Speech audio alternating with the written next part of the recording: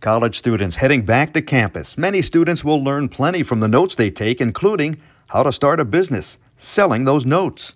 I'm Murray Feldman with the Feldman Report on WWJ News Radio 950. No exact figures available on how many students are doing it, but there are a couple of dozen websites that will help them. They provide the platform for them to upload the notes they take in class and sell them. One site says it's paid out hundreds of thousands of dollars to these student entrepreneurs. Another site claims the average earnings from a single document is about $9, but that sellers are making over $100 a month selling the notes they take in class.